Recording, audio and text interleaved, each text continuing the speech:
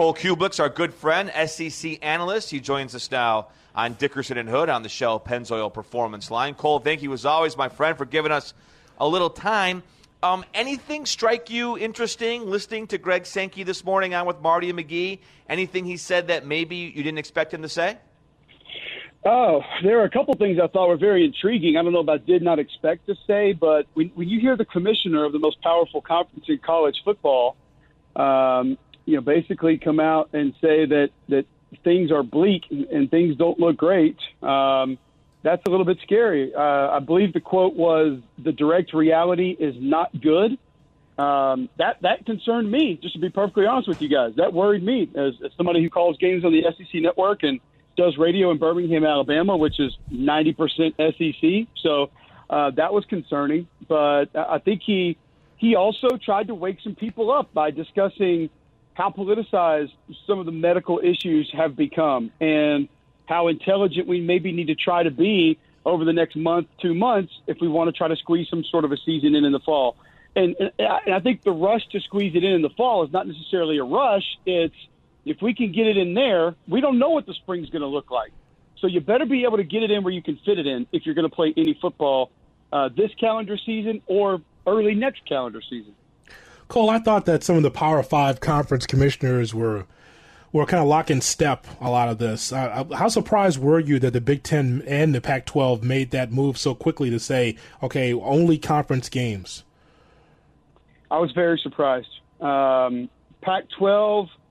I wasn't surprised about that. I mean, I think I was reading a book to my son. My son's 3 years old, and we were reading The Little Red Caboose 2 nights ago. And I tried to give my 3-year-old a college football lesson. And it's a very easy read. There's not a ton of words. There's a lot of pictures, and he loves it because he already has the cars memorized. There's 2 big black engines for the Little Red Caboose's train. And I said, son, that's the Big Ten and that's the SEC. And then you have the oil cars. That's the Big 12. Then you have the coal cars. That would be the ACC. Then you have the flat cars. That would be the Group of 5. And then the Little Red Caboose would be the Pac-12. Let's be honest. They are essentially being pulled along in all of this. I don't think that anything that they do changes anything that any other Power 5 are going to do as far as their decision-making moving forward. But I was very surprised that the Big Ten decided to come out because I was in agreement with you.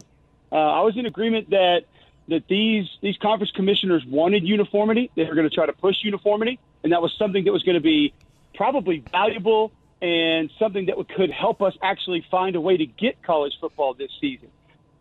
When I looked at the background of Kevin Warren, Big Ten commissioner, I began to sort of develop theories of my own.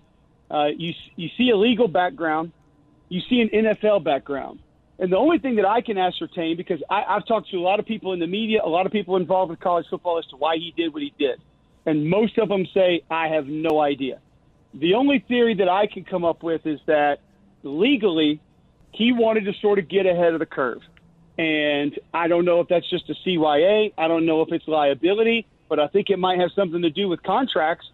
And if the Power 5 would have waited all together at once and said we're all going to conference-only schedule, then you could be looking at some sort of a collusion lawsuit possibly where the Group of 5 says, those guys just went and bailed on us and cost us, I don't know, $80, $120 million, whatever all of those payouts would be, that they're all of a sudden not going to get. And by the way, if your conference commissioner has laid down the guidelines that you're only going to play teams in your conference, well, it's not Ohio State's fault that they're not playing a team from the MAC.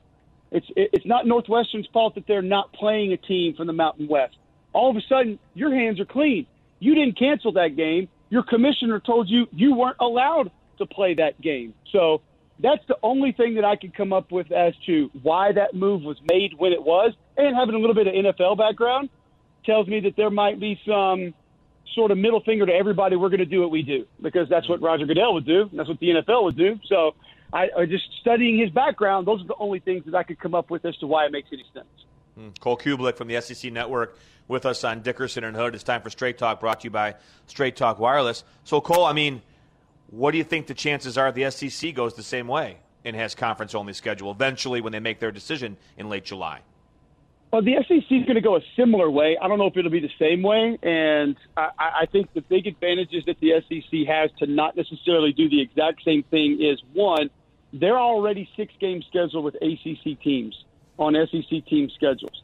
I think also the geography of a lot of the ACC and a lot of the SEC works really, really well. Obviously, Georgia, Georgia Tech, Florida, Florida State, South Carolina, Clemson.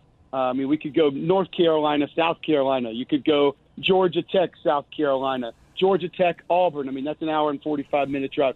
The geography works for a lot of those football teams.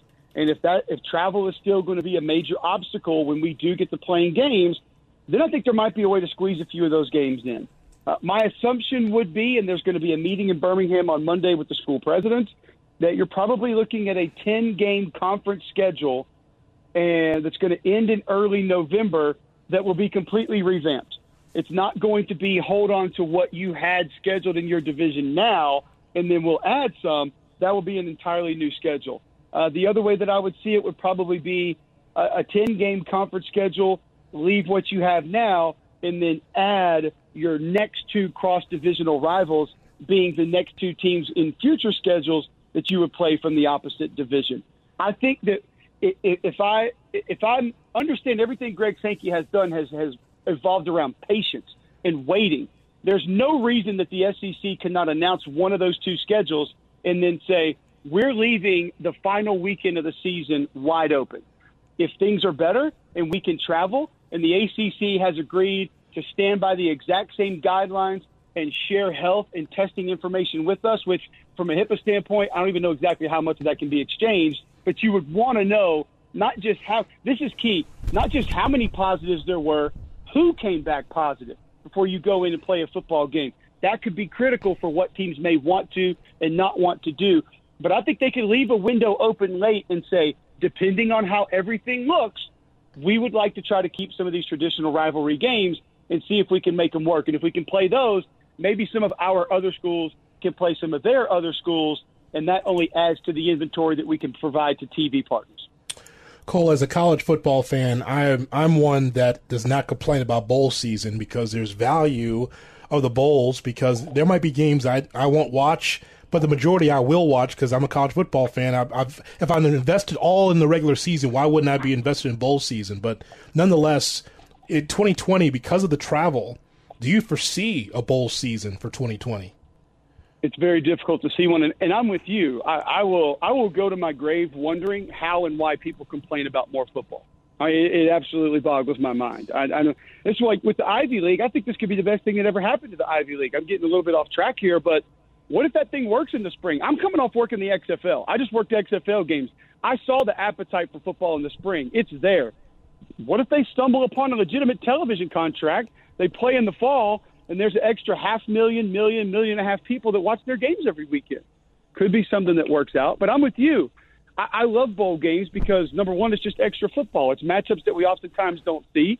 And the way that bowl games operate, I would find it very difficult for us to have a full postseason or even close to it. Now, go back to the geography that we talked about with the ACC and the SEC.